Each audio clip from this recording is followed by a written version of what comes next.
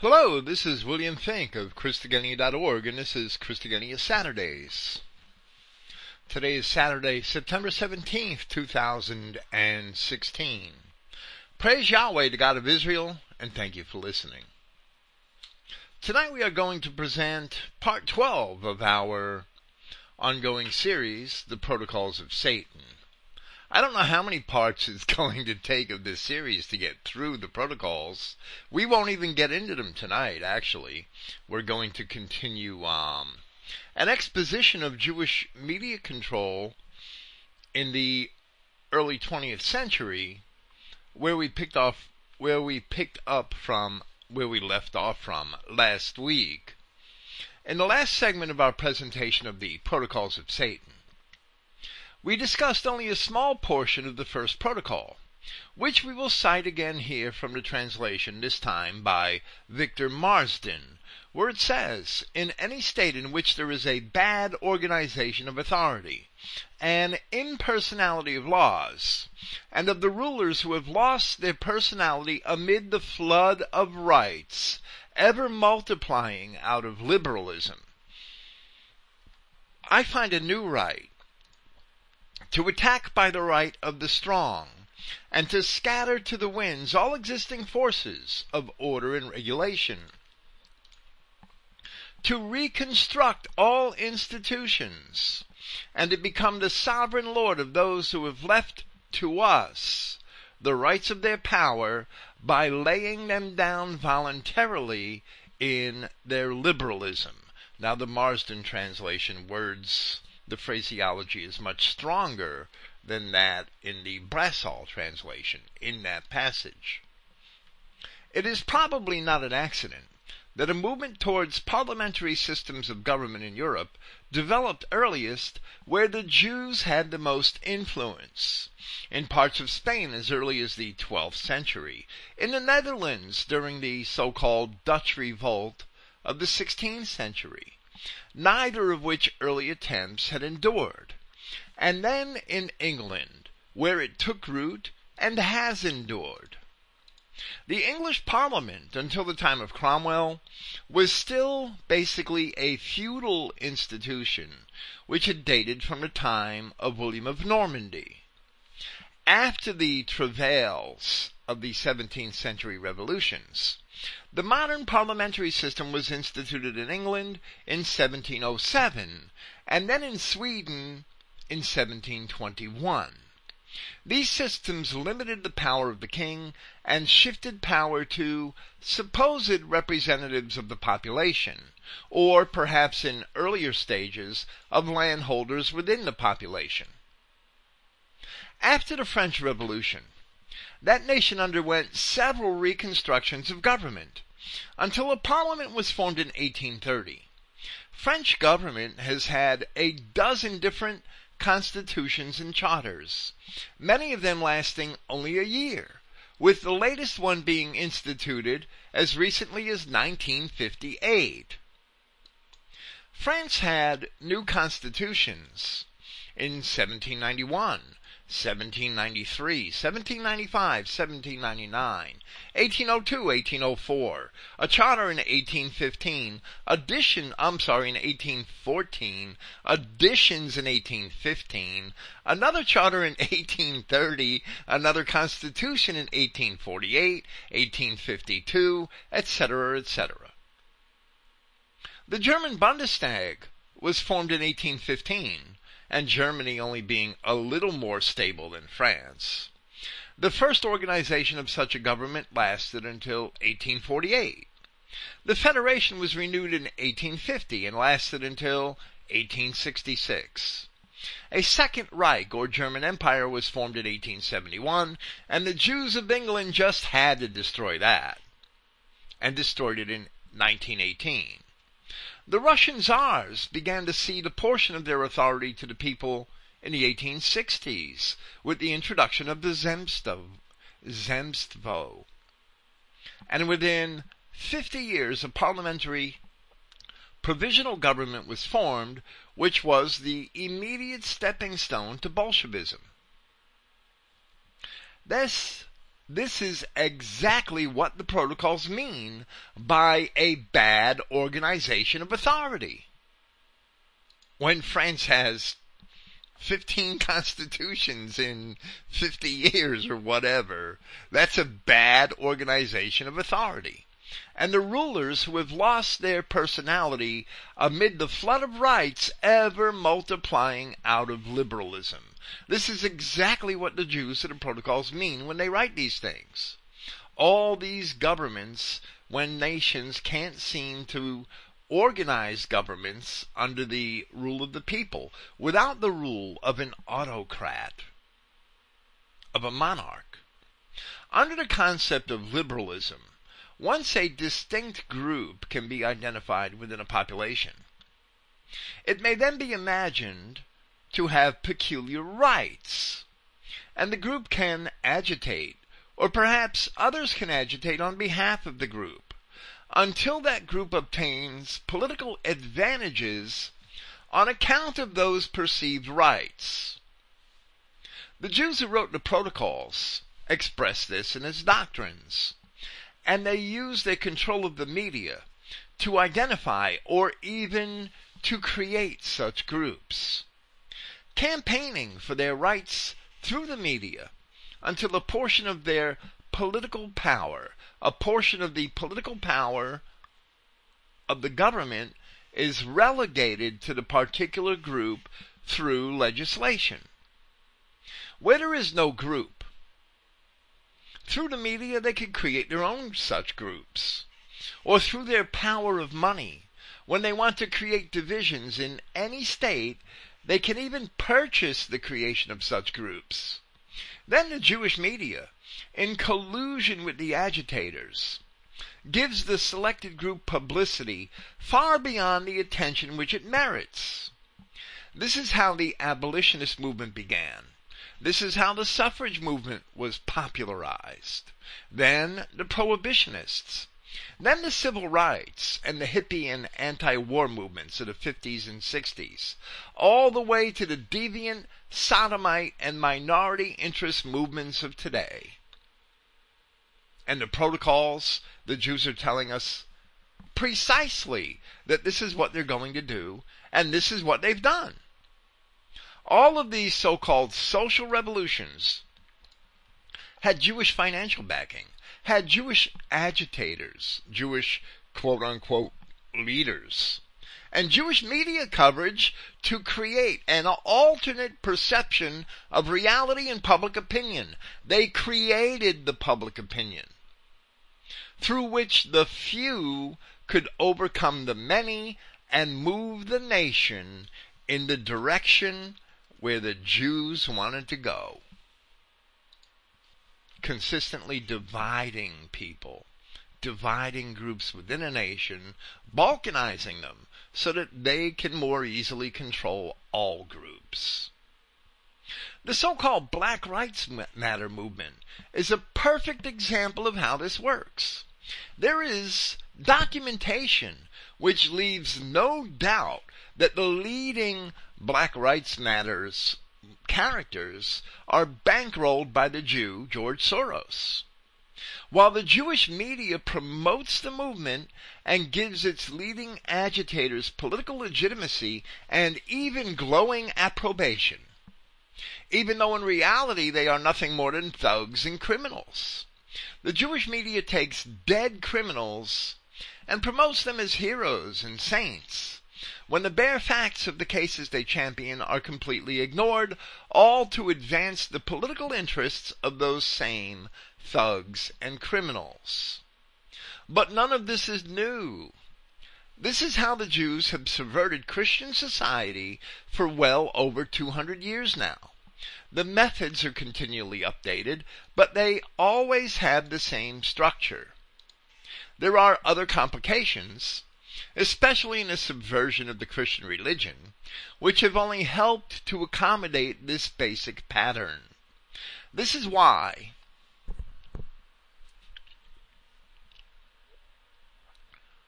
when we presented this portion of the protocols in our previous segment of this series, in part 11, we took a long digression to explain that the newspapers, especially since our primary topic is from the late 19th and early 20th centuries, but now also the far more ubiquitous electronic media, actually create public opinion rather than observing and reporting public opinion. We also began to demonstrate that Jewish interests controlled the leading newspapers of the major countries of the West by the time that the protocols were published. And to us, this is very important to understand. So we're going to continue in that same path tonight. When the rulers of Christendom ceded their powers to the masses of the people in the name of liberalism, the Jews who controlled finance and the media already understood that they themselves could step into the positions which the rulers had vacated, and they did, and they tell us here in the protocols. So we documented and discussed the Jewish control of both the German and American newspapers, the major influential ones at least, since the late 19th century. Now, 19th century, not 1970s. Now we are going to continue that digression and illustrate the Jewish control of the English newspapers from that same period. And at the end of this evening, we'll demonstrate the Jewish manipulation of at least one popular and otherwise scholarly encyclopedia. So here we are going to present a booklet, first published in 1937, and updated and republished in 1939, entitled Jewish Press Control, the London Newspapers. To some of our longtime listeners, this may be tedious, but we feel that in the end it will all be worthwhile, especially to newcomers to the great conspiracy who listen to these programs. So please suffer it along with us. I will publish a facsimile of this booklet at Christogenea as I publish this podcast. Jewish Press Control, the London Newspapers. In democratic countries, the transmission of news to the public is controlled by the Jewish money power to such an extent that hardly anything unfavorable to the Jewish interest is allowed to appear in a journal. And we will substantiate this very thing from the mouth of the Jews later on. The news agencies themselves are controlled by the newspapers themselves in cooperation, with the exception of the Central News Agency, the control of which is secret, a news agency in Britain, the majority of the shares being held by banks' nominees. Nowadays, at least, the power of the big advertiser is available to crush, by boycott, any attempt on the part of an otherwise incompletely controlled newspaper to present its readers with some of the undiluted truth. In this article, however, we deal only with the direct Jewish influence in our newspapers, which are quoted abroad in foreign Jew-controlled papers as reflecting British public opinion. The past history is at least as important as the present, as it is the past propaganda which has produced the present confusion of thought. And that is true. It's important for us to understand what's happened in the Christian societies for the last several hundred years so that we can understand the circumstances which have created the mindset and the opinions and beliefs of people down through time. In a future segment of this series on the protocols, we plan to present Henry Ford's assessment of the Jewish control of non-Jewish newspapers through the advertising agencies, as he had described it in the International Jew in the 1920s. And for now, that, as the author of our booklet just stated, that is beyond our reach this evening. And our booklet continues.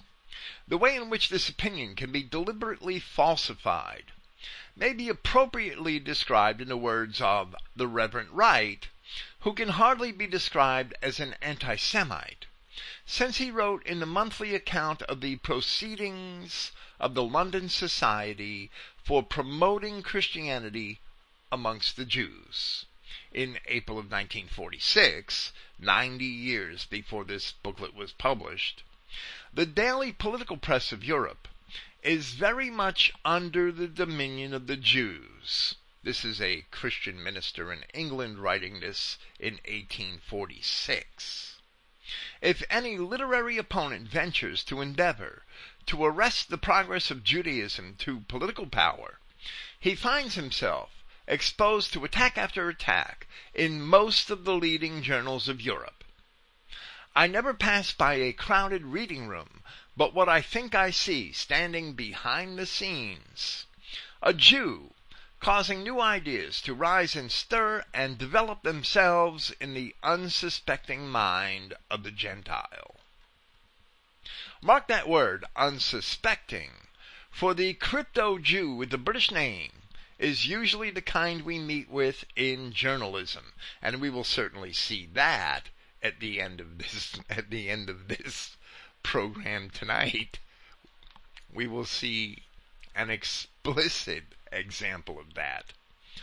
On the 26th of July, 1879, the Graphic, which had then been 10 years in existence, stated, "The press of the continent is to a large extent in the hands of the Jews."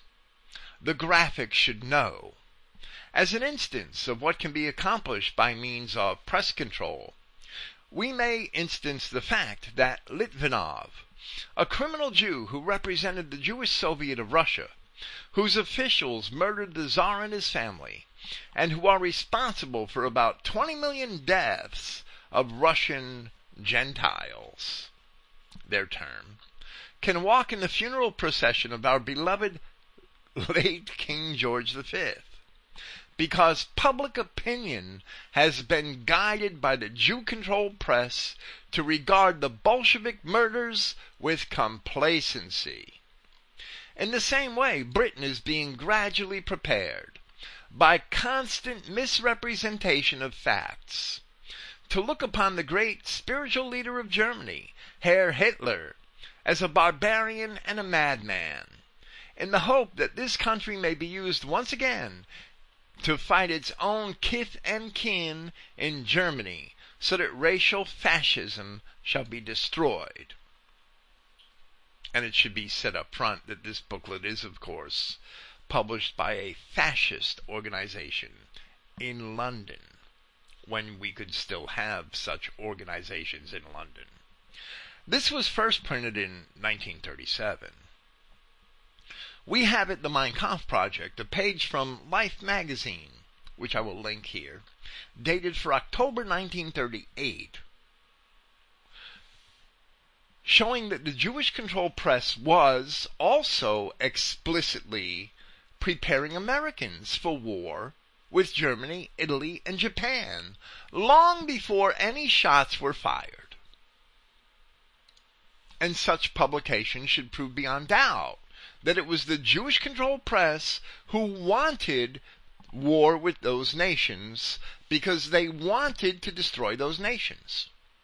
And they knew that they would succeed in manipulating the governments of West into their war and the people into agreement. They knew it. And our author continues, particularly in the Spanish Civil War, talking about the media conditioning of the British people, the British people were completely misled by the tone of the quote-unquote news dished out to them by the daily and weekly press. Almost everything favorable to Franco was suppressed, while the bloodthirsty Jewish Red leaders might never have existed at all for anything that was reported of them. Practically the whole British press took part in a conspiracy to disguise Jewish Bolshevism as democracy. In the News Chronicle on the 14th of September 1937, Hitler's statement that Russia was a victim of a handful of Jews was presented to its readers with the word Jews illegible, although the whole rest of the page was beautifully printed. In a letter to the leader of the Imperial Fascist League, dated the 26th of June 1937, General Franco said that he was aware of the propaganda that is made through the Jewish press which deceives your noble country, preventing the realization of the true character of this war, which is nothing less than one for the defense of Western civilization. There was a great Jewish American participation in the Spanish Civil War as well. And the Jewish press in America acted in the same way as the British press described here. We did a series of podcasts discussing this aspect of the Spanish Civil War, which are also kept at the Mein Kampf Project, and we will link them here. And there are podcasts and articles there in that section that show that the New York Times was manipulating the public opinion towards Franco and towards the agitating side in the Spanish Civil War in this very same manner that's described here. The Jewish Bolsheviks who sought to take over Spain. In the Jewish Chronicle of November 14th, 1930, Jew control of the press is admitted in the following words.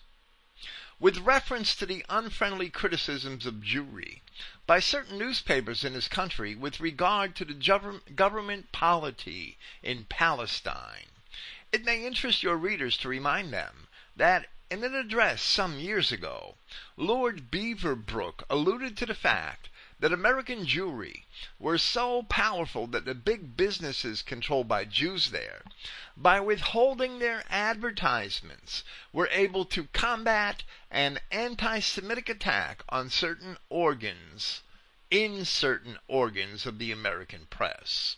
And as we have said, Henry Ford explained this very phenomenon in The International Jew. And we hope to discuss it here soon. Returning to our pamphlet. An example of this in England is the case of the National Graphic.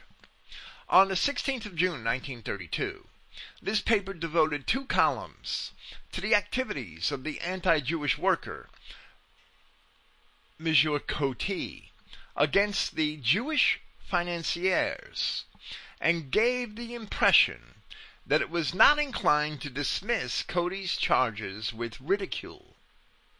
3 weeks later, the National Geographic attacked the British Broadcasting Company.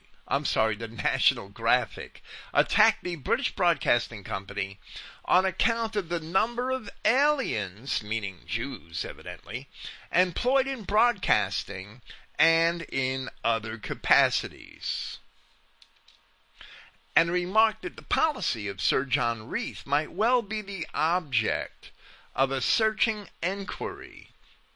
In other words, why the BBC is employing so many Jews.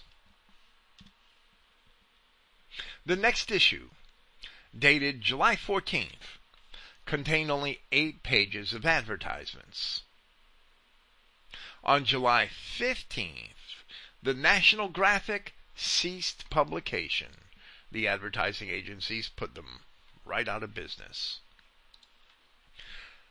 Chambers' Encyclopedia for 1901, Volume 6, says, and he quotes, "Another extraordinary and well-authenticated fact is that the European press, no less than European finance, is under Jewish control," but goes on to say that the effect of this has been greatly exaggerated. Now, we have located this exact volume of Chambers' Encyclopedia, which contains this citation, which is on page 332 of the stated edition, under the article titled Jews. the entry for Jews in the encyclopedia.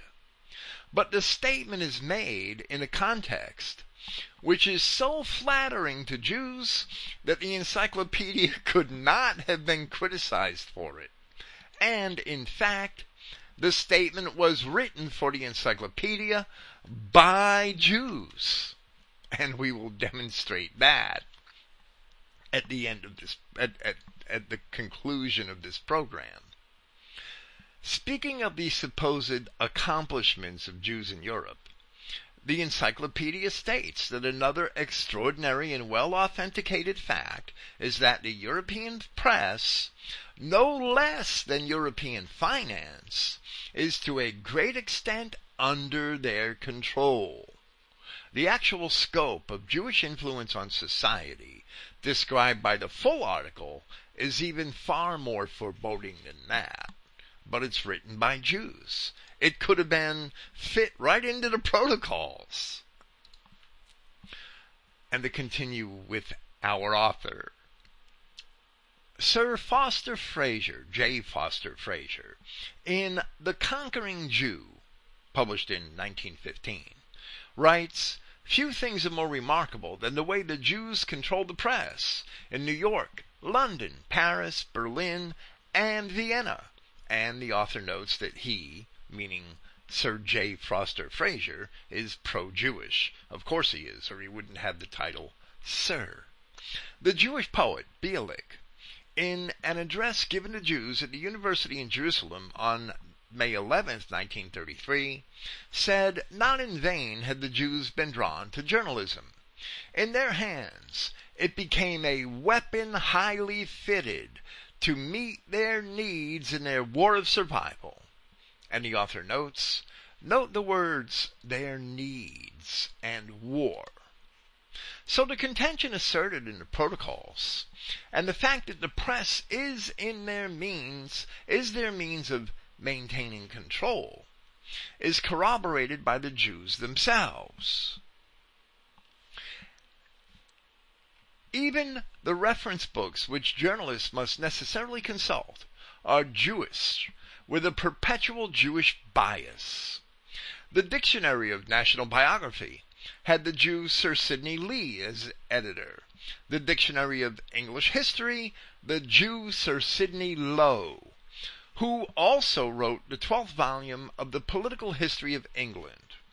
The Encyclopedia Britannica, under the editorship of Mr. Garvin, who served on the political staff of the Daily Telegraph under the Jew Burnham Lawson Levy, and worked with the Jew Cowan at the Newcastle Chronicle, has a large number of Jews as departmental editors and advisors.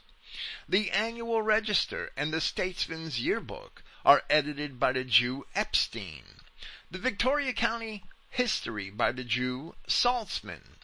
Even the Times protested against the Epstein bias in the Annual Register for 1938 concerning relations between Nazi Germany and Britain. Our review is not exhaustive.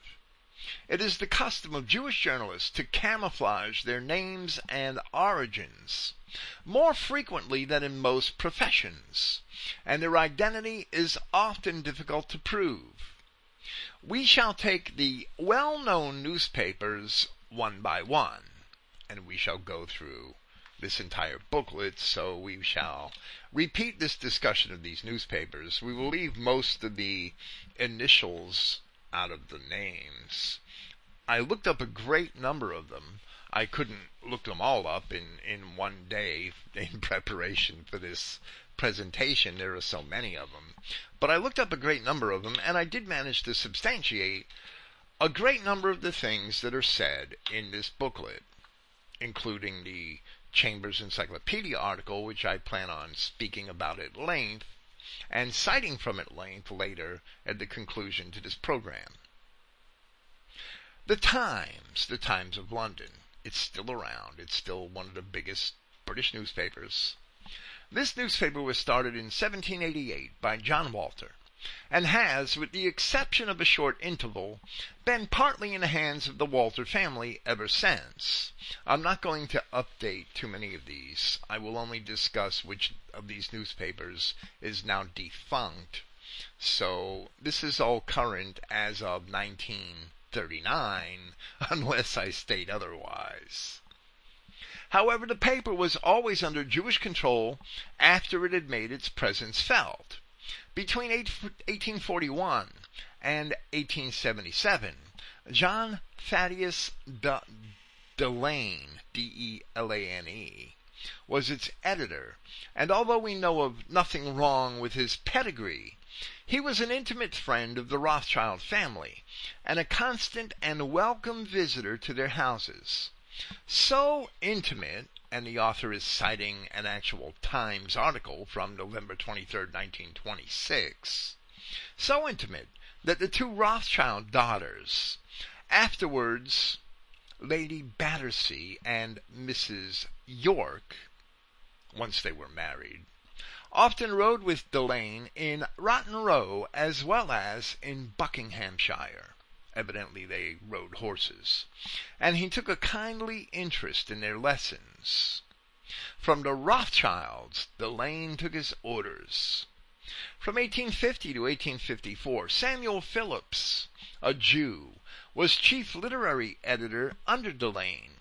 This Jew had been helped by Sir Moses Montefiore, another Jew, of course, and a notable one, and the Duke of Sussex, and became baptized, and Jews did this often to enter into school or politics, and became baptized in order to be able to enter Sidney Sussex College. And as we shall learn at the end of this program, the Jews had a separate college of their own if they did not wish to become baptized. And in that aspect, our writer is quoting the Jewish Chronicle Supplement number 156 from April 1934. And he says that the example of his Christian enthusiasm being followed by his son, who actually became private secretary to the Archbishop of Canterbury, Dr. Benson. Money can do anything, provided those who wield it are completely devoid of social sense. I would amend that to perhaps social conscience, as we all know that the Jews certainly are. In a circular letter dated 26th of March 1852, Samuel Phillips tried to influence the provincial press not to pin Lord Derby down to a pledge of protection, which in the old acceptation is gone and cannot be revived. In other words, the Jew is telling the provincial press that the feudal system is gone and you can't go back to it. This paragraph reflects a principle of the provincial press which the Jews have both purposely confused and at the same time have destroyed. At one time, press ownership was seen as a form of public service.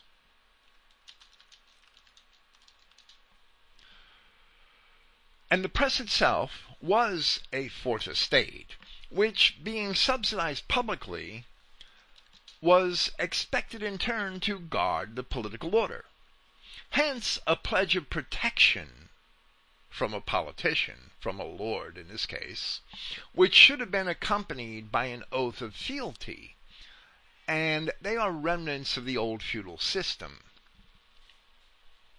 The Jews, having come to control of the press, deceptively maintain the ancient claims to the press as a fourth estate.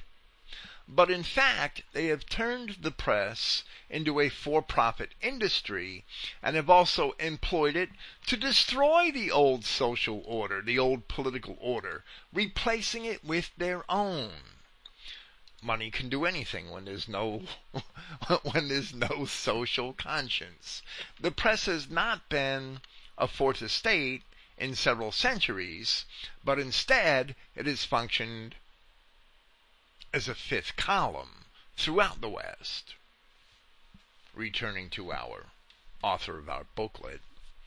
The Times correspondent during the Franco-Prussian War, and the Commune, meaning the Paris Commune, was a Jew, de Blawitz.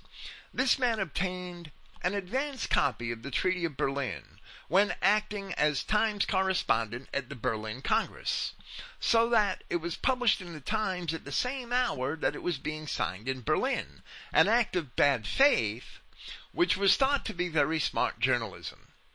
Another Franco-Prussian war correspondent of the Times was the Jew named Melz. The leading home correspondent for a time was Israel Davis, once private secretary, and of course he's a Jew, right? Once private secretary to Sir David Solomons, another Jew, and part proprietor of the Jewish Chronicle. The editorial chair after Delane was occupied thus, from 1877 to 1884, Thomas Chenery, who came from Barbados and was a great Hebrew scholar and Orientalist, which seem to be euphemisms for rabbi. 1884 to 1912, G. Earl Buckle. Under Rothschild influence, and that's cited, a book which is cited for that is The Reign of the House of Rothschild by an author named Corti, dated 1928, volume 2, page 453. I did not check to see if I could obtain a copy of that. G. Earl Buckle, Times editor from 1884 to 1912, pretty crucial years. Under Rothschild influence, citing The Reign of the House of Rothschild, where it is shown how the Rothschilds had been urged by a cabinet minister to bring pressure to bear on the Times to induce it to modify its hostile attitude towards Germany during the Boer War in 1900. In other words, the English fighting the Boers didn't want to have to fight the Germans too. They did that after the Boer War. From 1912 to 1919, the editor was G. Dawson, and from 1919 to 1923, H. Wickham Steed. Our booklet says something about these men later. And from 1923 to the present time, 1939, G. Dawson again, and they will speak of him later. All these have served by their silence, meaning that Steed and Dawson and Buckle were not Jews, but they kept silent about many matters which helped the Jews. Their silence helped the Jews. All these have served by their silence the Jewish money power, as did Delane. Only H. Wickham Steed occasionally dropped a hint or two, but now his mouth is closed. He was present at the Soviet ambassador's reception held on March 4th, 1936, and that would be when Britain normalized relations with the Jewish thugs that conquered Russia. The assistant manager, 1890 to 1908, and manager from 1908 to 1911, was Moberly Bell, C.F. Moberly Bell, usually considered to be a Jew. On the editorial staff from 1899 to 1909 was the half-Jew, Mr. Amory, who also edited the Times' History of the South African War, probably so that the Jewish cause of the war should be forgotten by the public. D.D. Braham, a Jew, was on the Times staff from 1897 to 1914, first as correspondent in Berlin, St. Petersburg, and Constantinople, and then from 1912 as head of the Imperial and Foreign Department and the director of the Times Publishing Company. He left the Times in 1914 to become editor of the Australian newspapers, the Sydney Daily Telegraph, Forum, and West Australian. He rejoined the Times staff in 1930. In 1908, the paper was taken over by a company whose chiefs were Viscount Northcliffe, Sir John Ellerman, a Jew, described as a Jew by the Frankfurter Volksblatt, 4th of July, 1938, and it also said he was married to a Jewess. H. Arnholtz, a Jew, and Sir Pomeroy Burton, a naturalized alien of unidentified race, probably Jewish, who was formerly on the editorial staff of the Jew Pulitzer's New York World, and we could bet that Sir Pomeroy Burton, being knighted and a naturalized alien, was certainly a Jew. Between 1911 and 1919, the Times religious articles were by the Reverend S.K. Knight, Bishop of Jarrow, who was really a Jew called Kirschbaum. And we will see that Jews in England at this time were using the title Reverend. We have that in writing. The Times today, 1939, ostensibly, is owned by Major J.J. Astor and one of the Walter family. The former is a director of the Jewish Bank of Hambros, whilst the daughter of John Walter, who describes himself in Who's Who as the chief proprietor of the Times, married in 1938 the son of the late coal king of the late Czechoslovakia, the Jew Julius Petschek, the most powerful Jew next to Rothschild in that pro-Bolshevik country. The Honorable R.H. Brand, another director of the Times Publishing Company, is managing director of the Jewish Bank of Lazard Brothers. The other directors of the Times Company are also associated with Jews on the directorships of companies. The present editor of the Times is Mr. G. Dawson, who used to call himself Robinson. He was formerly editor of the Johannesburg Star, a Jew mine owners paper, and has been private secretary to Viscount Milner. And Milner wasn't a Jew, but he was the British politician most responsible for leading England into the Boer War.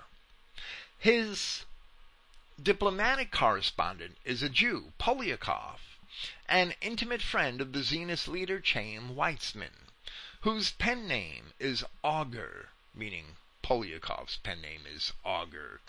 The assistant editor of the educational supplement has, since 1919, been Mrs. Radice, whose mother was a Jewish d'Aguilar.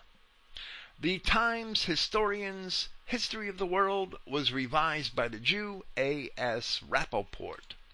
The city editor of the Times between 1905 and 1910 was Mr. Hartley Withers, an ex-employee of the Jewish firm Seligman Brothers, and now editor of the Jewish-owned Economist. And that's their treatment of the Times, which is probably the biggest conservative paper through British history, if I had to guess. The Daily Telegraph. This paper was bought in 1855 by the two Jews, J. Moses Levi and Edward Levi Lawson, or Levy, I should say, L-E-V-Y. The latter became Viscount Burnham, and on his death the Telegraph was carried on until 1916 by his son. The first Viscount was president of the Royal Institute of Journalists, 1886. The second Viscount occupied the same position in 1910, and was president of the Empire Press Union, and also in 1920 and 1923, president of the Imperial Press Conferences. A couple of pretty influential Jews, I should say a trio.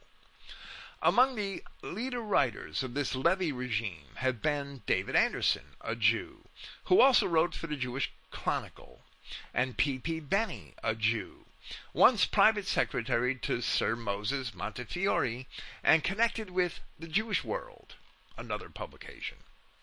In 1927, the Levys, or Burnhams, sold the Telegraph to the Berry brothers. Now the Berry brothers have had between them no less than 3 baronies. But Burke's peerage gives only the names of their parents and no clue to their race. They deny any Jewish blood, but if Burke's peerage only gives the name of their parents and can't really trace them back before that, they're probably Jews.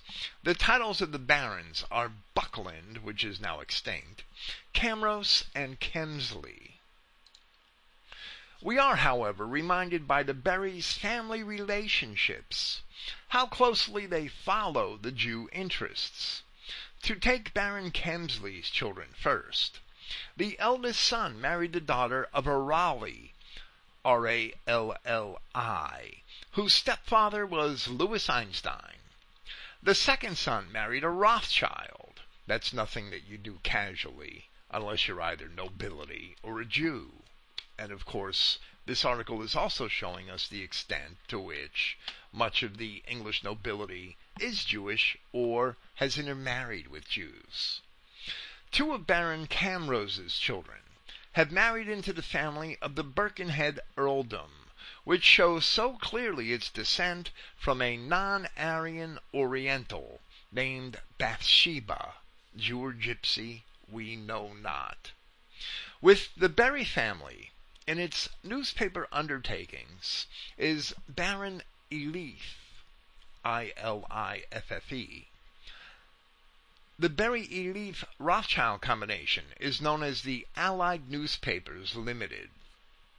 The Telegraph today, and this paper is still a large paper in Britain, the Telegraph today is still managed by a Jewish Lawson Levy.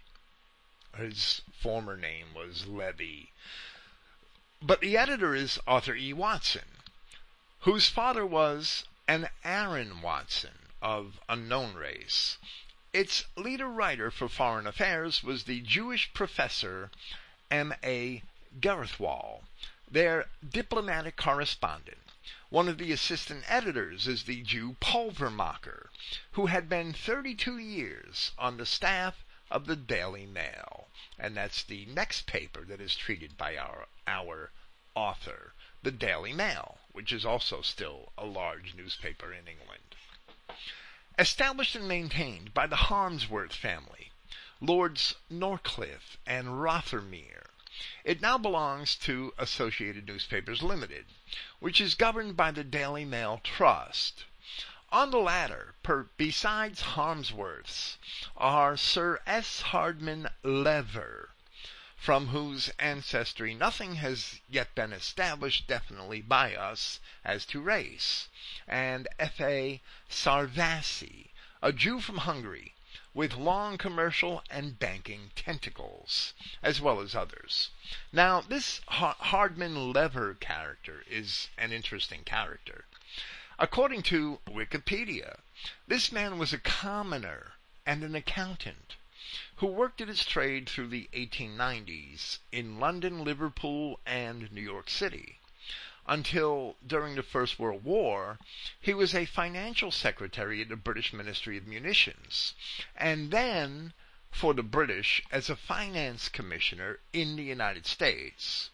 He was employed in the British bureaucracy through the 1930s and became a newspaper magnate, or on the board of this large newspaper.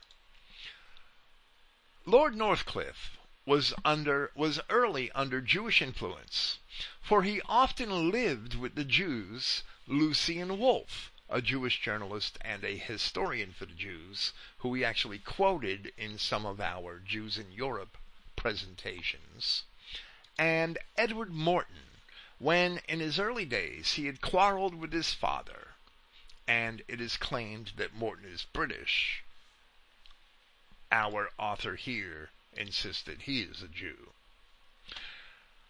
The editor from 1899 to 1926, the editor of the Daily Mail, was Thomas Marlowe, who married the daughter of the socialist, quote-unquote, intellectual, because there aren't really any socialist intellectuals, not socialist in the sense of Marxist intellectuals.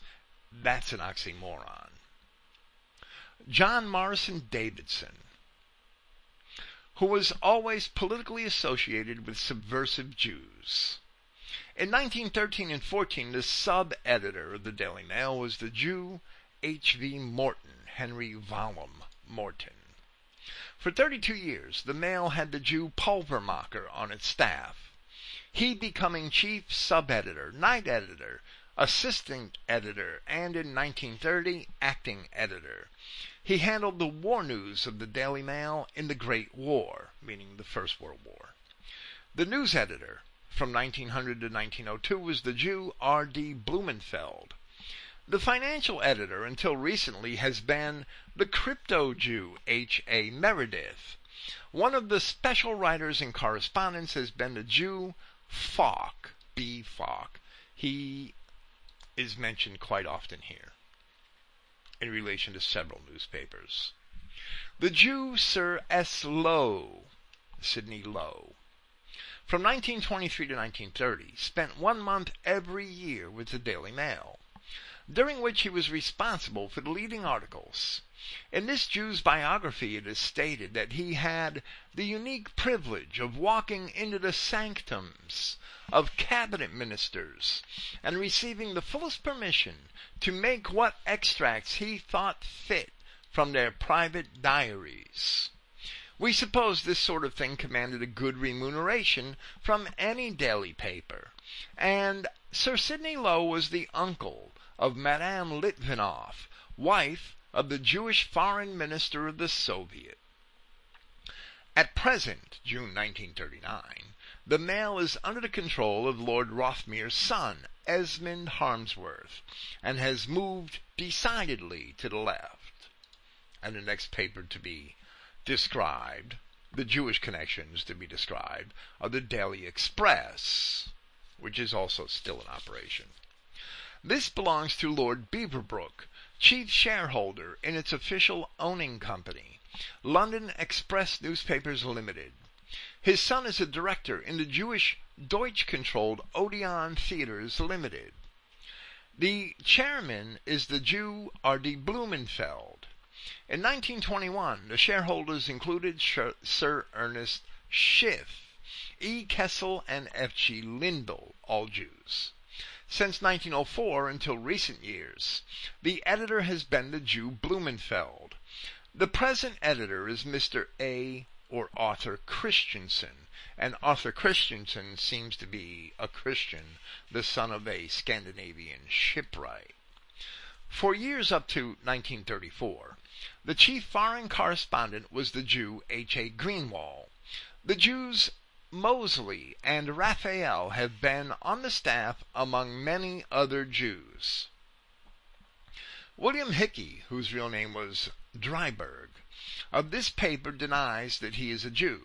He wrote in February 1938 in the New Times and Ethiopian News that in Spain it was General Franco, not the Reds, who attacked religion. Now it's pretty common knowledge that the Bolsheviks of Spain were lynching priests and raping and gutting nuns, burning monasteries and churches.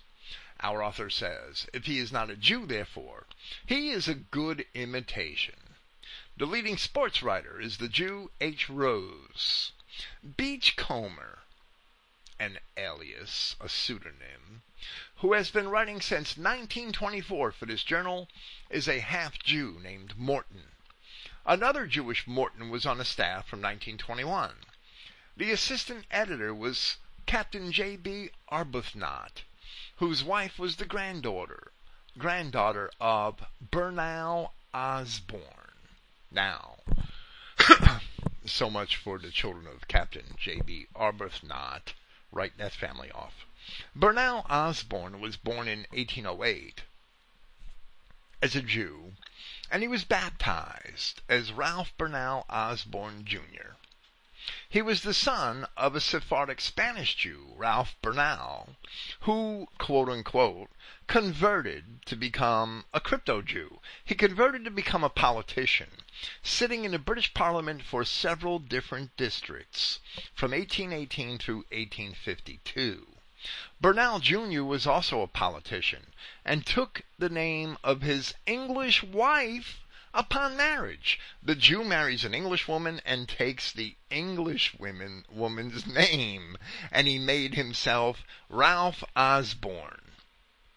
And he too was a politician and sat in Parliament for various districts. Like they moved to him and his father both served in 3 or 4 different places and were elected to Parliament in 3 or 4 different places, 3 or 4 different towns and villages or whatever. And I didn't jot all the names down, but this Bernal father and son, that these Spanish Sephardic Jews, that they would probably make an interesting half a program one night, right? They really would. That they are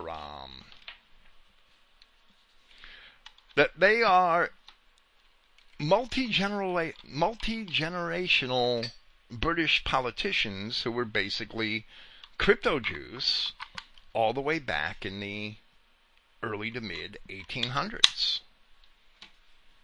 So it didn't start with Disraeli. And they converted, that they had these fake conversions to Christianity so that they could sit in office in the 1800s.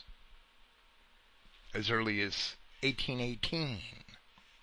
That's only 6 years after the War of 1812. And there were Jews all over British politics. The News Chronicle, the next paper to be treated. This combined the old Daily News with the old Daily Chronicle.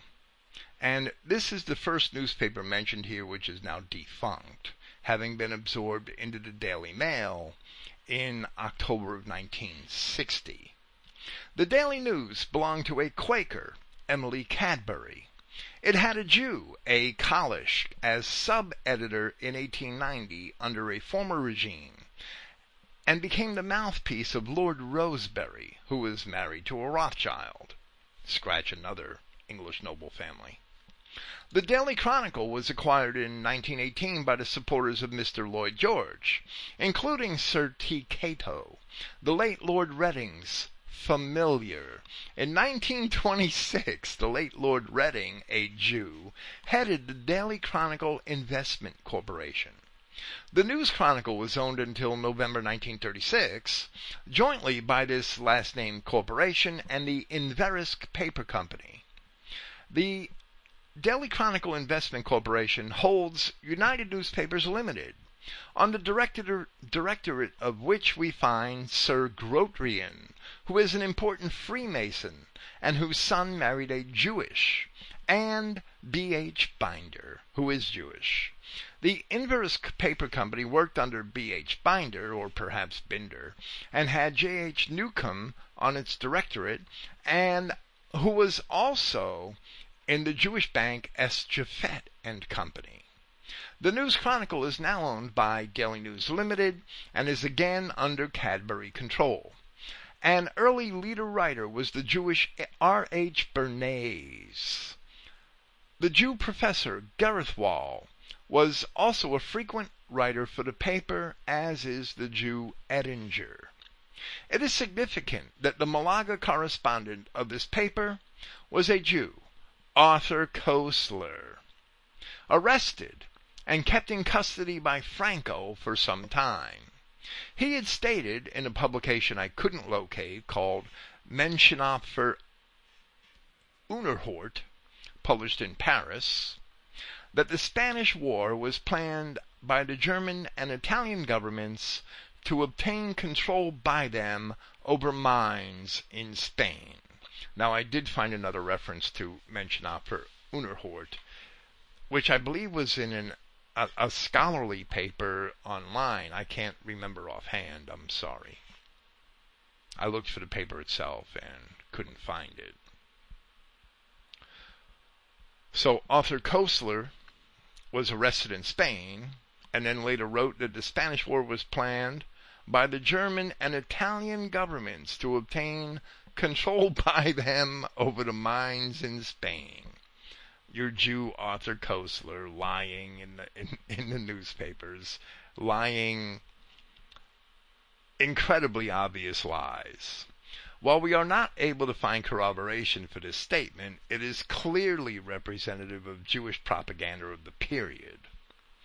On February 25, 1939, the News Chronicle said, "Anti-Semitism is a curse of such a desperate character that we must direct all our energies to destroying it."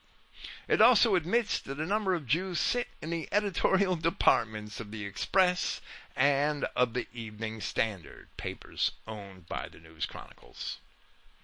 The Daily Herald, the next paper, and this original Daily Herald closed in 1964, and shortly afterwards it reopened as The Sun, which in turn was later purchased by Rupert Murdoch and exists today.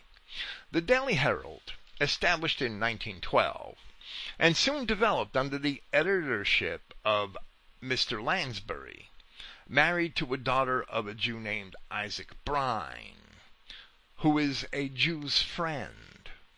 This paper was early on financed by two Jews, Baron de Forest and Baron von Horst, and the Jewish H.D. Harbin, with Countess de la Warr, made possible the purchase of the paper by the Victoria Printing House Press.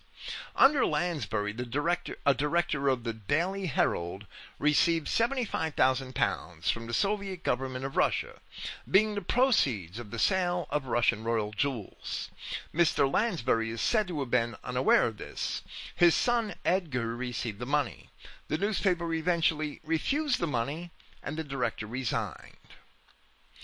The present Daily Herald Limited is dominated by the Jew Julius Salter Elias of Odom's Press Limited, and he is managing director. This Jew, referring to Julius Salter Elias of Odom's Press, a name which we will see here several times.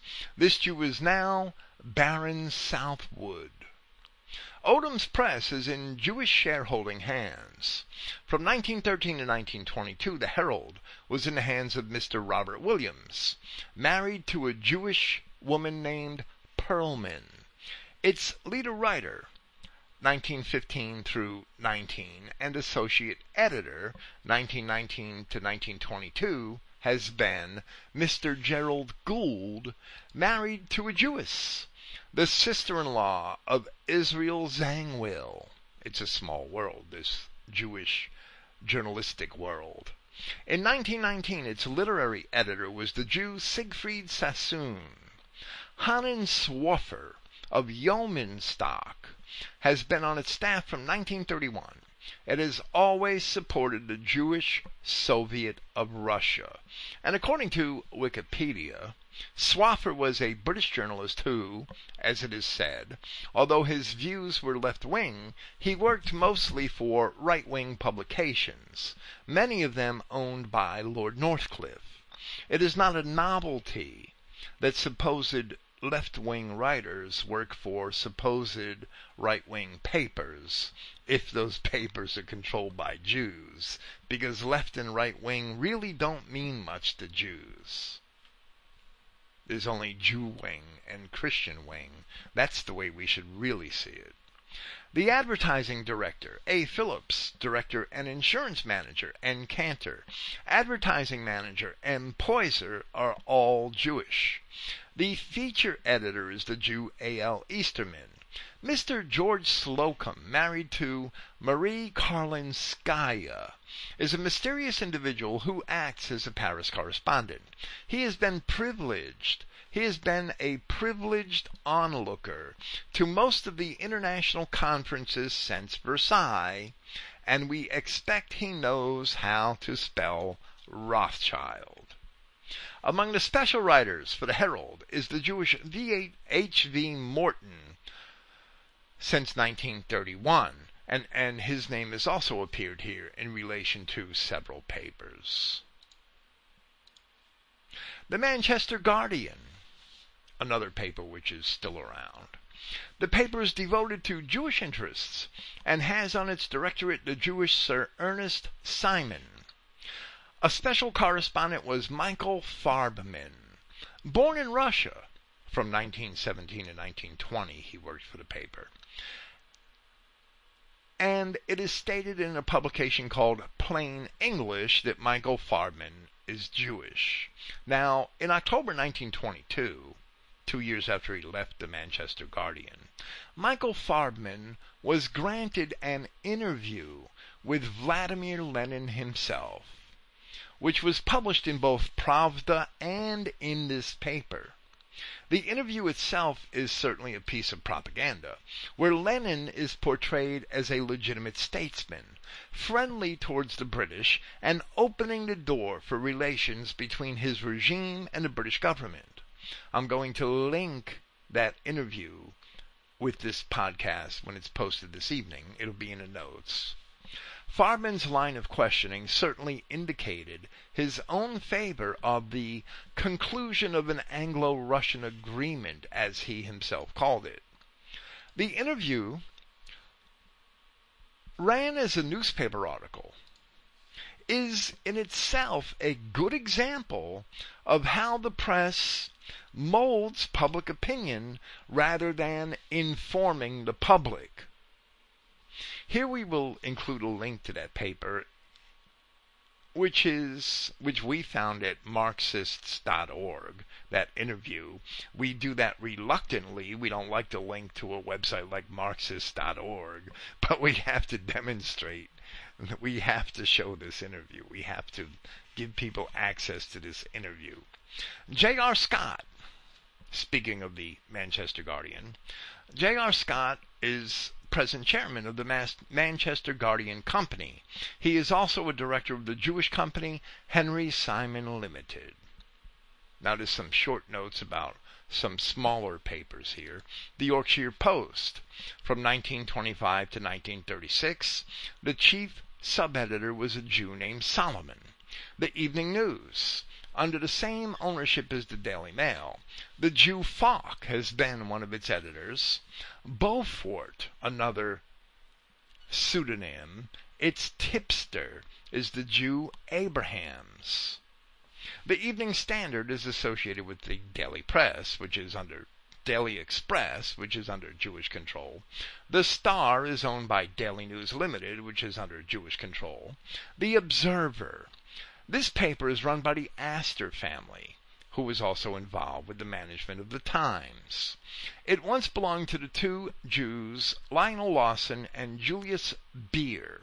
The latter son, F. Beer, owned the paper from 1880 and edited it from 1894. He married a Sassoon, and their wedding breakfast was at the house of the Right Honorable W.E. Gladstone. Mrs. Beer was assistant editor and editor in 1893. Gerald Gould, married to Israel Zangwill's sister-in-law, has been one of its literary critics. Since 1907, Mr. Garvin has been editor. He once observed, "The best exponents of Christianity are Jews," in a book that's cited from a book called The Real Jew by someone named Newman on page 9. There's a few things our author had missed here. Gerald Gould was also once the publicity manager of the Daily Herald, but he had further notoriety than that. He and his Jewish wife, Barbara Ayrton Gould, were among the founders of the United Suffragists in February of 1914. Through that organization, they actively campaigned for women's suffrage in Britain until it became a fact in 1918. Barbara Ayrton's sister was the feminist and author Judith Ayrton, who was married to the Jew Israel Zangwill. What a small world it is in Jewish journalistic circles. There's no doubt. The Reynolds newspaper. This newspaper closed in 1967. This belongs to the Cooperative Press Limited. Bernard Falk, mentioned here often, a Jew, was once its editor. News of the World. This newspaper started in 1843. and it closed in 2011. And some of our listeners might remember the scandal that it closed in. This paper was at one time the largest selling newspaper in the English language. It reached a circulation of 3 million in the 1920s, and it still sold nearly 3 million copies a week, even as it closed. And of course, it's just a garbage tabloid, but it closed when it was embroiled in a scandal over some sort of wiretaps and other things like that I really didn't pay too much attention to when it happened 5 years ago. It's just another Jewish newspaper. They're all dirty. They're all no good. They're all liars. Who cares? I don't care. I would never read one. News of the World. The editor is Sir E. Carr, a director of George Noons Limited, one of whose directors married the late Lord Melkit's daughter. He is a director of the Western Mail with members of the Berry family, which have been mentioned prior to this. And here our author leaves us guessing, unless we are familiar with the Jews behind the titles and names. This Lord Melkit was Alfred Moritz Mond, the first Baron Melkit, who died in 1930. He was a British industrialist, financier, and politician. He wasn't really British at all. He was a very active Zionist, and he was a Jew, of course. But Emsley Carr, mentioned here, was evidently a Breton from Leeds. News of the World was owned by his uncle, Henry Lascelles Carr, the son of a Wesleyan minister. George Nunez, mentioned here, his company's mentioned here, and he will be mentioned later. George Noons, N-E-W-N-E-S, perhaps it should be pronounced Noons, was an English publisher and editor who was born the son of a Congregationalist minister. So not every early newspaper man in England was a Jew, and even the Jews bought most of the newspapers they came to control from Englishmen. They didn't found many of them themselves. The Sunday Referee. And after this booklet was written in 1939, this paper was merged with a competitor, the Sunday Chronicle. The Sunday Referee, one of two of the founders in 1877, was a Jew named Sampson. This paper used to expose the Jewish money fraud of the gold standard when Sir Oswald Stoll, whose real name is Gray, he having taken the name of his stepfather, contributed to its columns.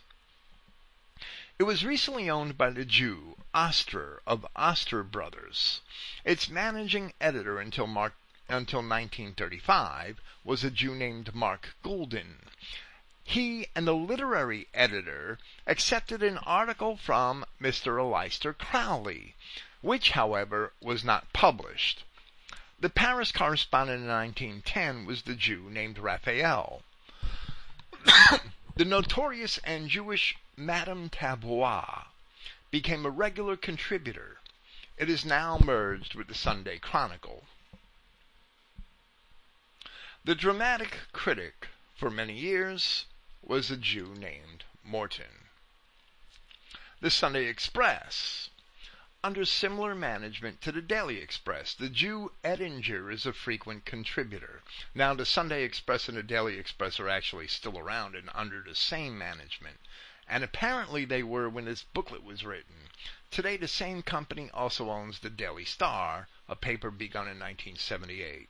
And the parent company of the Sunday Express, the Daily Star, is now under the control of the English Jew, Richard Desmond, who owns several other newspaper and television concerns. And if I'd have done that and looked up every one of these newspapers, I'm sure for the newspapers that are still open, the results would have been the same. They're still controlled by Jews, and they've grown into much larger media concerns for the most part. The Sunday Dispatch, which folded in 1961, this is a Harmsworth paper, so it's related to the Daily Mail management, and the Jew Falk was its editor from 1919 to 1930. The Sunday Times and Sunday Chronicle. now belong to Allied Newspapers Limited, which also owns the Daily Telegraph. The Sunday Times was once edited and managed by a Sassoon, who is, at the time of this writing, Mrs. F.A. Beer. Its dramatic and art critic from 1883 to 94 was the Jew M.C. Solomon. And we had mentioned this Sassoon, Mrs. Beer, in relation to another newspaper earlier on. So they're all interrelated. Screwtator. Screwtator is another pseudonym of another tattletale. I remember Deep Throat in the 1970s was the secret individual who Woodward and Bernstein got all their information about Richard Nixon from. And here we have the third encounter with such a persona in 3 of these Jewish newspapers in London, so that this must be something that the Jews have been doing back forever, right? Hiding behind these pseudonyms so that they could, as secret tell-alls, so that they could sell us a bunch of bullshit, and people, he's anonymous, so it must be true. He doesn't want to reveal his true identity, so what he's saying must be true because he's taking a risk of doing this. What bullshit? What? That's a straight Jew trick. Screwtator of the Sunday Times is Herbert Sidebotham, a Zionist member of the British Palestine Committee 1916. Now, our author doesn't tell us how this information was divulged. Maybe eventually it was made public. I don't know, but that they seem pretty confident in their identification of, so far, 3 of these individuals. Another newspaper, The People. Established in 1881, it was edited for several years to the year 1900 by the Jew H.B. Vogel. It is now controlled by the Jew J.S. Elias, Baron Southwood, through Odom's Press Limited. He is managing director of the paper. Illustrated daily papers, and here we're going to discuss little comments about several of them. The Daily Mirror is controlled by anonymous bank nominees. The Daily Sketch, and also the Sunday Graphic, is a very leafy paper. See the Daily Telegraph. The managing editor of the Daily Sketch was once H.J. Heitner, and its sub-editor, a Jew named Friedman, and both of them are Jews. Now, the Daily Sketch closed in 1971 when it was absorbed into the Daily Mail. The Daily Mirror is still in operation. It still has an average daily circulation of nearly 1 million as of March of 2014. It is run by Trinity Mirror plc, which is said to be the largest British newspaper and magazine publisher. The chairman is David Grigson, and I couldn't find much information on him, personal information, and the CEO is apparently a Jew, and his name is Simon Fox. Another paper, John Bull, was founded with Jewish money by Horatio Bottomley, whose racial origin is still a mystery to us. His daughter married J.D. Kahn, a Jew, and godson of Jefferson Davis, President of the Confederated States in America. Now, I tried to corroborate that, and I couldn't find anything. I couldn't find anything at all on J.D. Kahn. It is now owned by Odom's Press Limited, run by the Jew Elias, J.S. Elias, or Baron Southwood. The name, our author states that the name John Bull seems attractive to Jewish mongers of circumcised news, for it was the Jew S. Phillips who founded and edited a John Bull newspaper in the first half of the 19th century. So we see the name was around before the Civil War. This Horatio Bottomley is an interesting character. He is said to have been an English financier, journalist, editor, newspaper proprietor, and member of Parliament from 1906, who was convicted of fraud in 1922 and sentenced to 7 years in prison. His origins are murky. He evidently began his working career after leaving an orphanage at the age of 14. So little is known about his origins. Bottomley also co-founded the famous Financial Times in 1988, which is still operating, and it's under Japanese ownership now. Some defunct daily papers. In 1904, the Standard was sold to Sir N.A. Pearson, who married a daughter of the Jew Lord Melkett. Its literary editor was then the Jew Sir Sidney Low, already mentioned here, and Pearson was also mentioned here before. And there is still a media company in Britain named Pearson that I'm pretty sure is related to this Sir N.A. Pearson. In a speech in the House of Commons, November 21st, 1938, Right Honorable Johnston, Minister of Parliament, said, "At the outbreak of the last war, the Standard had to close its doors because the Austrian embassy, which had been surreptitiously financing it, could no longer make payments." The Jew, Sir Sidney Low, edited St. James' Gazette from 1888 to 1897, when that paper was purchased by a Mr. Steinkopf. It is also defunct. The Westminster Gazette passed through the hands of an Astor, and then to Sir George Nunez, or Nunes, or Nunes, or Nunes. Here the author of our booklet speculates as to whether this name Nunes, N-E-W-N-E-S, is related to the Marrano name Nunez. And the Westminster Gazette had passed through his hands until in 1908, it was bought by the Jew Sir Alfred Mond. Another Jew named Henry was also interested in it. Its editor from 1922 to 1928 was J.B. Hopman, who married a Jewish woman named Adler. Now, after this booklet was printed, this J.B. Hopman edited several published books for Zionist Jewish authors, one which concerned itself with the economic prospects of Palestine. I couldn't find evidence that J.B. Hopman himself was a Jew, but he's a damned good candidate.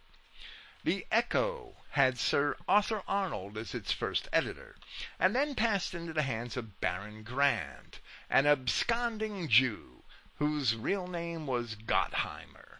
And I'm not sure any Jew is really an absconding Jew. They could stop going to the synagogue, but they're still Jews.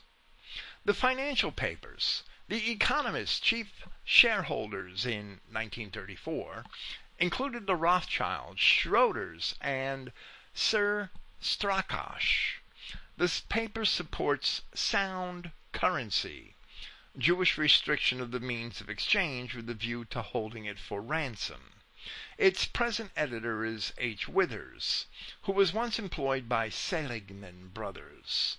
The Financial Times is a Berry-controlled paper, which is related to the Daily Telegraph in management, and that was the paper co-founded by Horatio Bottomley. The Financial News Company has Mr. Bracken as chairman, who is managing director of the Jewish-controlled Economist. The Jew Paul Einzig is foreign editor. The paper made its first appearance under the editorship of a Jew, H. H. Marx, in 1884.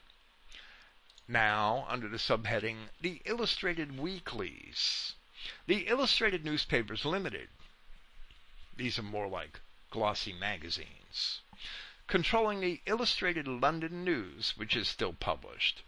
The Sketch, which merged with the Daily Graphic in 1946. The Spear, which closed in 1964. The Tatler, which is still published by Condé Nast now.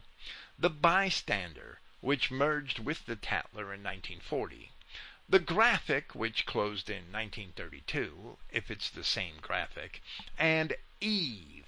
And the fate of this Eve publication is ambiguous, and that's because there was a different magazine named Eve published by the BBC, and I can't find anything on the closing or failure of this particular glossy magazine named Eve. Now, this company, Illustrated Newspapers Limited, which controlled all of these glossy magazines, has, in August of 1937, been bought by two Jews, Sir J. Ellerman and Baron Southwood, J.S. Elias. These papers vie with one another in photographic representations of our new slant-eyed and armenoid aristocracy, so that the public will get used to them and see nothing alien about them. The editor of the Spear since 1926 has been H.J. Heitner, a Jew. The News Review is controlled by the Jew Korda and is connected with Odom's Press, J.S. Elias's outfit. Cavalcade is published by the Jew Mark Golden. Picture Post by the Jew S. Laurent. Now this booklet, and that's the end of our booklet, it ends rather unceremoniously. This booklet was published by the Imperial Fascist League at 30 Craven Street, London, in 1937 and updated and republished in 1939. Before presenting it here this evening, we were able to check much of it for accuracy. We couldn't possibly check every name. We will attach a facsimile of the original booklet to the transcript of this podcast. It's usually at the bottom of the page, but I'll probably link it in the text as well, where I introduce it. While the Jewish connections mentioned in relation to some of the newspapers listed here are tenuous, a couple of them. For instance, it is unlikely that George Nunes was a Marrano Jew named Nunes. The great majority of the connections listed here are valid, and the more prolific newspapers and publishing companies certainly had the strongest connections to Jews in both their ownership and their operation. There should be little doubt upon examining this evidence that from the end of the 19th century, and in many cases earlier than that, Jews had a great deal of influence over the people of Britain by their complete control of the print media and the positions they occupied in the newsrooms and on the editorial boards of every prominent British newspaper. For that reason, we see the exuberant confidence that the authors of the protocols profess in their ability to maintain their rule over the people. They knew what they could do. Even Chambers' Encyclopedia said that another extraordinary and well-authenticated fact is that the European press, no less than European finance, is to a great extent under their control. This encyclopedia, in its articles on Jews, breaks Jewish history into 9 chronological periods. And here I'm going to read 2 paragraphs. Here is what it says in part of the latest, or 9th chronological period. And this is from Chambers' Encyclopedia, and it's already posted at Christogenea. It will be linked to this, the appropriate volume will be linked to this podcast as well. The 9th period extends from 1755 to the present time. Encouraged by the spirit of the 18th century, Moses Mendelssohn opened to his co-religionists a new era, which, as in the Middle Ages, first manifested itself in the national literature, meaning Jewish literature. Its character, contents, expression, and even its phraseology were changed. Poetry, language, philology, criticism, education, history, and literature have been earnestly cultivated. I guess they perfected Yiddish. The sacred books have been translated by them into the languages of modern Europe, and foreign works into Hebrew, and many of this once proscribed and detested race have taken an important part in the public and scientific life of Europe. Among the many illustrious names of this last period, we can select only a few, like Mendelssohn, Maimon, Benzeeb, Heidenheim, Rappaport, Krochmal, Zunz, Jost, Geiger, Furst, Sachs, Frankel, Steinschneider, Gretz, Heinrich Gretz evidently, Jelinek, Philipson, Monk, Salvador, Reggio, Luzzatto, chiefly cultivators of literature with reference to their own creed and nationality. So these Jews are lauded to Gentiles merely for writing about Jews and Jewish things. And our article continues in the next paragraph, which is a little longer and even more revolting, to enumerate names of those who were and are illustrious in general literature, in law, philosophy, medicine, philology, mathematics, belles letters, etc. We cannot even attempt, since there is not one country in Europe which does not count Jews amongst the foremost and most brilliant representatives of its intellectual progress. And of course, you can manufacture that perception if you control the newspapers and the banks very easily. Of Germany, considered to be in the vanguard of European learning, Bunsen said that the greater part of the professors... Now, remember what Dr. Wiebe wrote in Germany and the Jewish Problem, and then listen to this, because this is basically corroborating everything that Dr. Wiebe said. Except that these people think it's good, and we will find out why. And Dr. Wiebe thought it was a problem, and we know why. Bunsen said that the greater part of the professors, the German professors, at its universities and academies were Jews, or of Jewish origin. And he names Neander, Gans, Bennery, Wheel, Benfey, Stahl, Dernberg, Valentin, Lazarus, Hertz, and Steinthal. Certainly a most startling fact. Oppert, Dartmouth-Tester, Bernays, Sanders, Karl Marx. Now, they're lauding Karl Marx, right? I guess he was a great economist.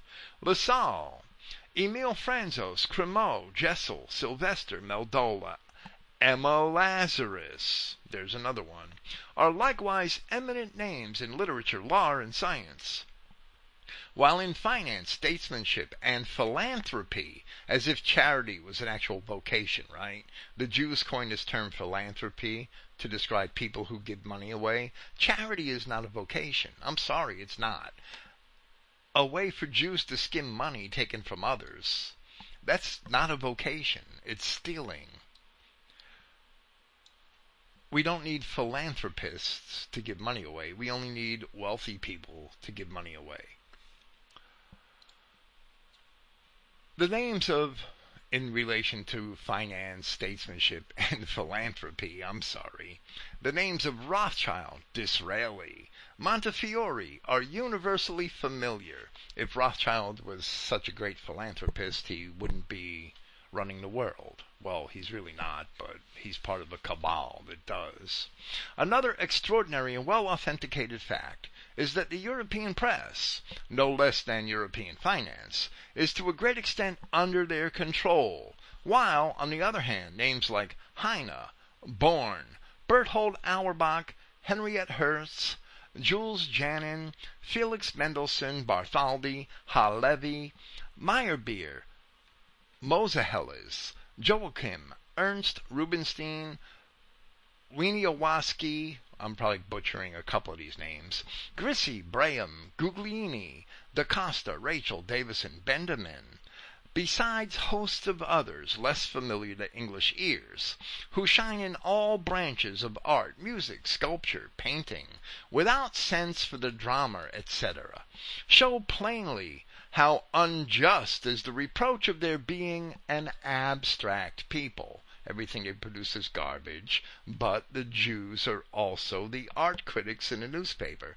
The Jews are also the literary critics in the newspaper. So all this stuff, all this garbage they produce is absolutely wonderful. It's beautiful art. Yeah, right, okay. When you own the papers and you have no social conscience and you make the money, you could do anything.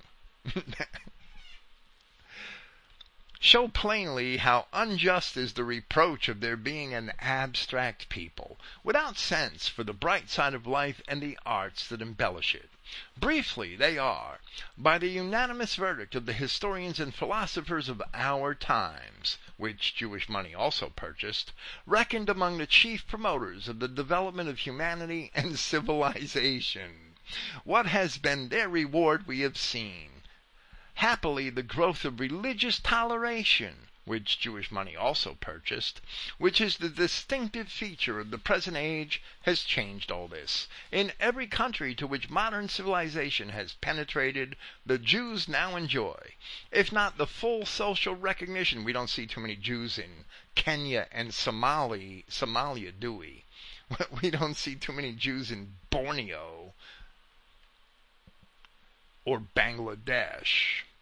If not the full social recognition that is accorded to them in England and France, all ordinary civil and political rights. Why don't the Jews bring their civilization and their culture to Kenya and Uganda and Zimbabwe? Okay, I'm being sarcastic. Russia and Romania alone, and here this is important to understand because this article is published in a 1901 encyclopedia. Russia and Romania alone among Western peoples still maintain towards them an attitude of medieval barbarism. But so anomalous a condition of affairs cannot long continue, and the time is surely not far distant when even in these countries they will be accorded a fair measure of the rights of humanity. Yeah, it's enforced in Russia. Anti-Semitism is punishable by death. So you kiss the Jews' ass or you die. I had to rant through the middle of that paragraph because if I didn't rant, I'd probably cry. The publishers of Chambers Encyclopedia, and this is the real kicker. We have just seen this simmering panegyric, how wonderful the Jews are, in this Scottish encyclopedia. The publishers of Chambers Encyclopedia, William and Robert Chambers, of Edinburgh, Scotland, are said to have been born into a rich mill-owning family in Peebles in Scotland in 1800 and 1802 respectively, but it is also said that the family went bust during the war with France. So they too began by founding a newspaper in 1832. The first edition of their encyclopedia, maybe 20 years later, was merely a translation of a German encyclopedia, the forerunner of the still noted Brockhaus Encyclopedia, which is pretty famous in Germany. Now, this article is published in 1901, and evidently it was carried over from an older edition of the encyclopedia. This article on Jews, found in Chambers Encyclopedia, was written by Jews, as it is attributed to Isidore Harris. Now, that's an English enough sounding name, but Isidore Harris is a Jew. His name sounds English, and he sometimes even used the title Reverend in his writing. And that looks Christian. Oh, he's not a Jew, he's a Reverend. We'll see in a minute. And Emanuel Deutsch co-wrote this article. So Isidore Harris and Emanuel Deutsch wrote this article. Emanuel Deutsch is a Jew and a so-called Semitic scholar, which also seems to be a euphemism for rabbi. And it is reported in the Literary World, volume 42, on page 47, under the date for December 26, 1890, that Harris and Deutsch collaborated on another article of Jewish interest entitled The Jews in Russia. The same section of that Literary World publication magnifies the virtues of Chambers Encyclopedia. So there is no wonder that this article found in the same encyclopedia sounds like an advertisement extolling the benefits of having Jews in society. This by itself is a testament of Jewish influence, that such a panegyric was shamelessly published in an otherwise scholarly encyclopedia. In turn, the Jews rewarded the encyclopedia by publishing good words about it in their literary world, in their literary reviews. After Emanuel Deutsch was dead, Isidore Harris wrote a book which was titled History of Jews College, November 11th, 1855 to November 10th, 1905. this college is a college for Jews. If Jews wanted to go to other universities, they had to, quote unquote, convert to Christianity. And of course they didn't all want to do that, so they had their own college. And Isidore Harris wrote this book, History of the Jews College, for this 50-year period, in which he explains that one of the Rothschilds acquired Deutsch's library, Deutsch's books, for the library of the Jews College, and marveled at the copy of the Talmud that Deutsch had in his possession when he died. In the back pages of that book, that same book, History of the Jews College, there was a short autobiography of the college staff, a short listing with autobiographies of the college staff, where it becomes clear that Isidore Harris used the title of Reverend in his writing because he was a minister in the West London Synagogue of British Jews, where he was appointed in 1881. He was also, before that, a minister of the North London Synagogue from 1874 to 1881. The Chambers Encyclopedia article on Jews is listed in the book as one of his publications. So we see that one problem raised in the booklet on Jewish press control is corroborated right here, as Jews used British names, Harris, and their rabbis even used British Christian-sounding titles, such as Reverend. A rabbi cannot be a reverend. A Jew can't be a reverend. No white Christian should accept a Jew using the title Reverend. They're the most irreverent devils in the world.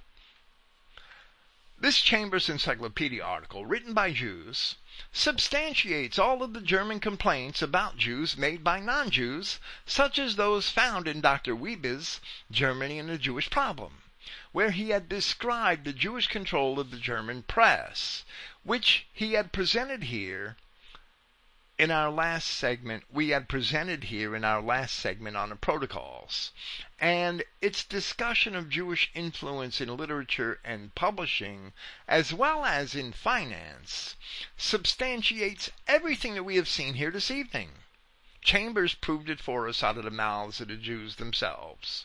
It may have been evil for a Nazi like Weber to say it, but here the Jews themselves, Isidore Harris and Emanuel Deutsch, have said concerning the Jews that another extraordinary and well-authenticated fact is that the European press, no less than European finance, is to a great extent under their control. In our next segment, we promise to actually return to the protocols themselves. Thank you for listening. Praise Yahweh, the God of Israel, and good night.